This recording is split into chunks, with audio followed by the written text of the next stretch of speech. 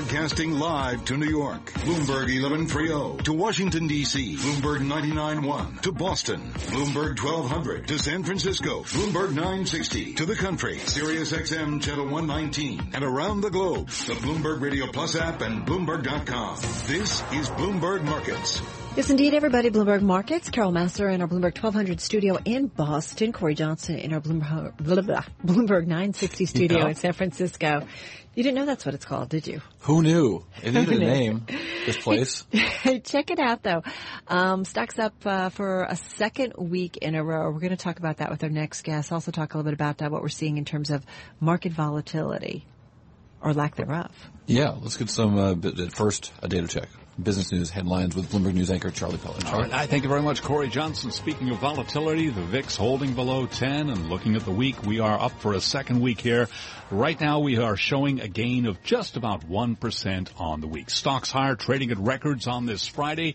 We have got the S&P up 9 to 2439. That is a gain of 0.4%.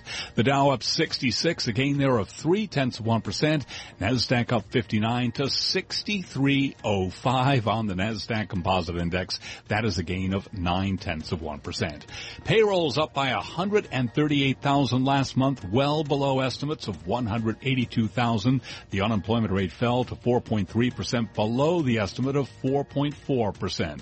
Mohammed Al-Arian is a Bloomberg View columnist and chief economic advisor at Allianz. And on Bloomberg Television this morning, he says a lot of the economy's wounds are self-inflicted. And let's go back to the policy debate of a few months ago. We have a tax system that's anti-growth. It hasn't been reformed properly since the mid-'80s. We haven't invested enough in infrastructure. We haven't invested enough in people. We have to think seriously about retooling the labor market. We have to think seriously about the education system. The 10-year is up 18.30 seconds with a yield of 2.15%. Gold up 10.40 the ounce now to $12.80, up 0.8%. And crude oil back below $48 a barrel, $47.72 on WTI as we head into the weekend, down 65 cents, a drop of 1.3%. Brent is at $50.03 a barrel. Steep losses for RH. It suffered its worst stock decline in more than a year, a sign investors are losing faith in an overhaul by CEO Gary Friedman. The upscale home furnishings retailer, which used to be known as Restoration Hardware, lowered its earnings outlook for the year. Shares are plunging today by 26%. Recapping, S&P up 9, a gain of 0.4%. I'm Charlie Pellet. That's a Bloomberg Business Flash. All right, Charlie, thank you very much. You are listening to Bloomberg Markets. This portion brought to you by National Realty, managers of New York City cash flow real estate, providing you 10 to 16% annualized returns with immediate monthly distributions. See them at nria.net. This is Bloomberg. When it go round in circles, when it fly high like a bird up in the sky. What is the direction of the market here? Interesting times. A market that seems valuations stretched and continues to go up. Rod Smyth joins us right now. He's chief investment strategist at Riverfront Investment Group. And Rod, what do you make of this market right here? The equities at least just flying here and have been for some time.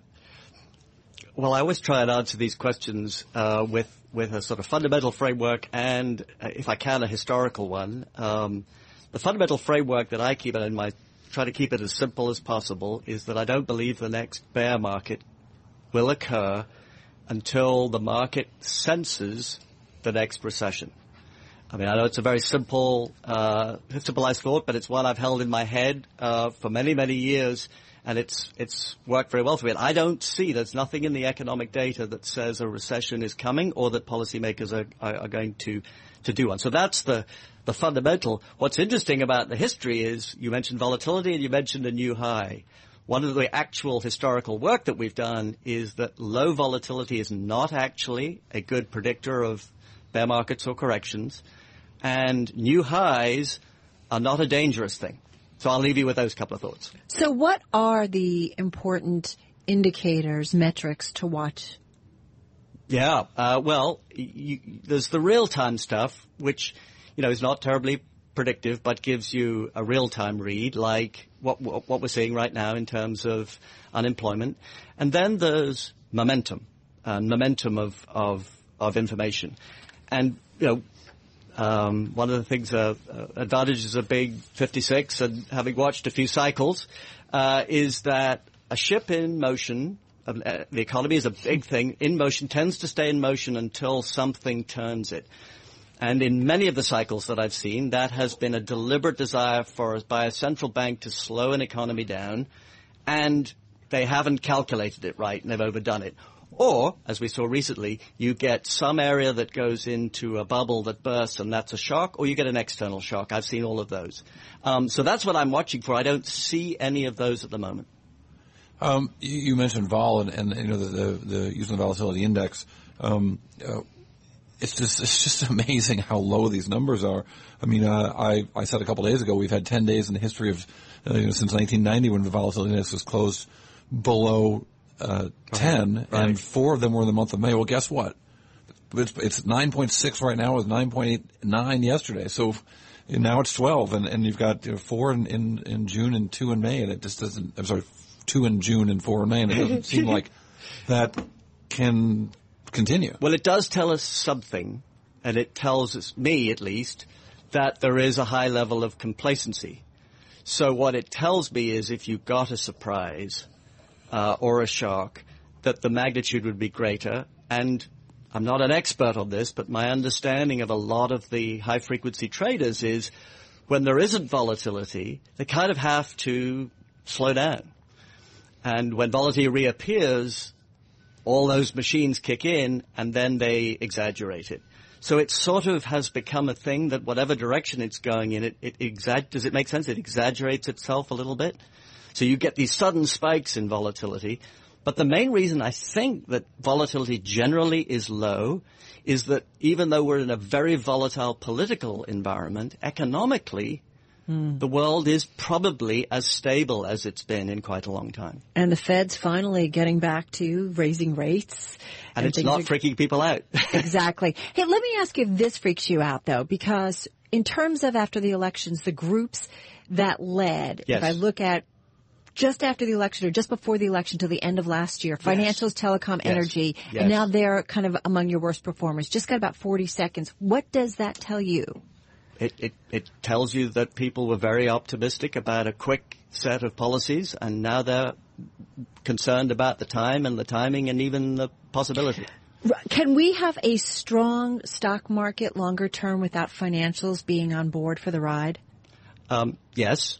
I mean, it's hard to have a strong stock market if they're plummeting. I mean, Europe's sort of seen that. If the financial sector is in trouble, but can you have a strong stock market that's led by technology, for example, or other groups? Yes, and different groups take different leaderships at different times in the cycle. All right, we got to run. Hey, Rod, thank you so much. Sure. We appreciate having you kind of get your take on the financial markets right now. Rod Smyth, he's partner and chief investment strategist at Riverfront Investment Group, $6 billion in assets under management, based in Richmond, Virginia, but in our Bloomberg 1130 studio on this Friday. A check on the markets for you. This is Bloomberg. Let's get a world and national news headline check with Bloomberg News anchor Nathan Hager and M1 Studios in our nation's capital. Where it is easily the most anticipated hearing coming up on Capitol Hill next week. Former FBI Director James Comey headed before the Senate Intelligence Committee this Thursday to talk about Russian election interference, but the White House isn't ruling out invoking executive privilege to try to block it. That committee hearing was just noticed, and I think obviously it's got to be reviewed. White House spokesman Sean Spicer says he has not discussed the issue with White House counsel Don McGahn, but a second White House official confirms that issue is under review.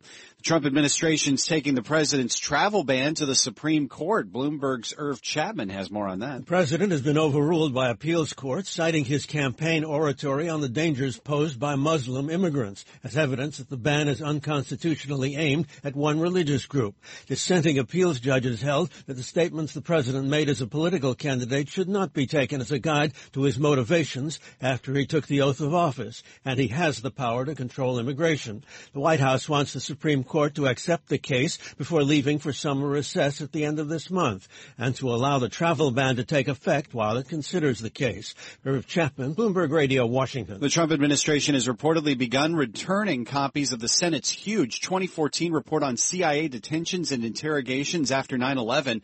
The New York Times reports this move raises the possibility that 6,700-page report on so-called black site prisons could be exempted from public disclosure laws. Global news 24 hours a day, powered by more than 2,600 journalists and analysts in more than 120 countries. This is Bloomberg.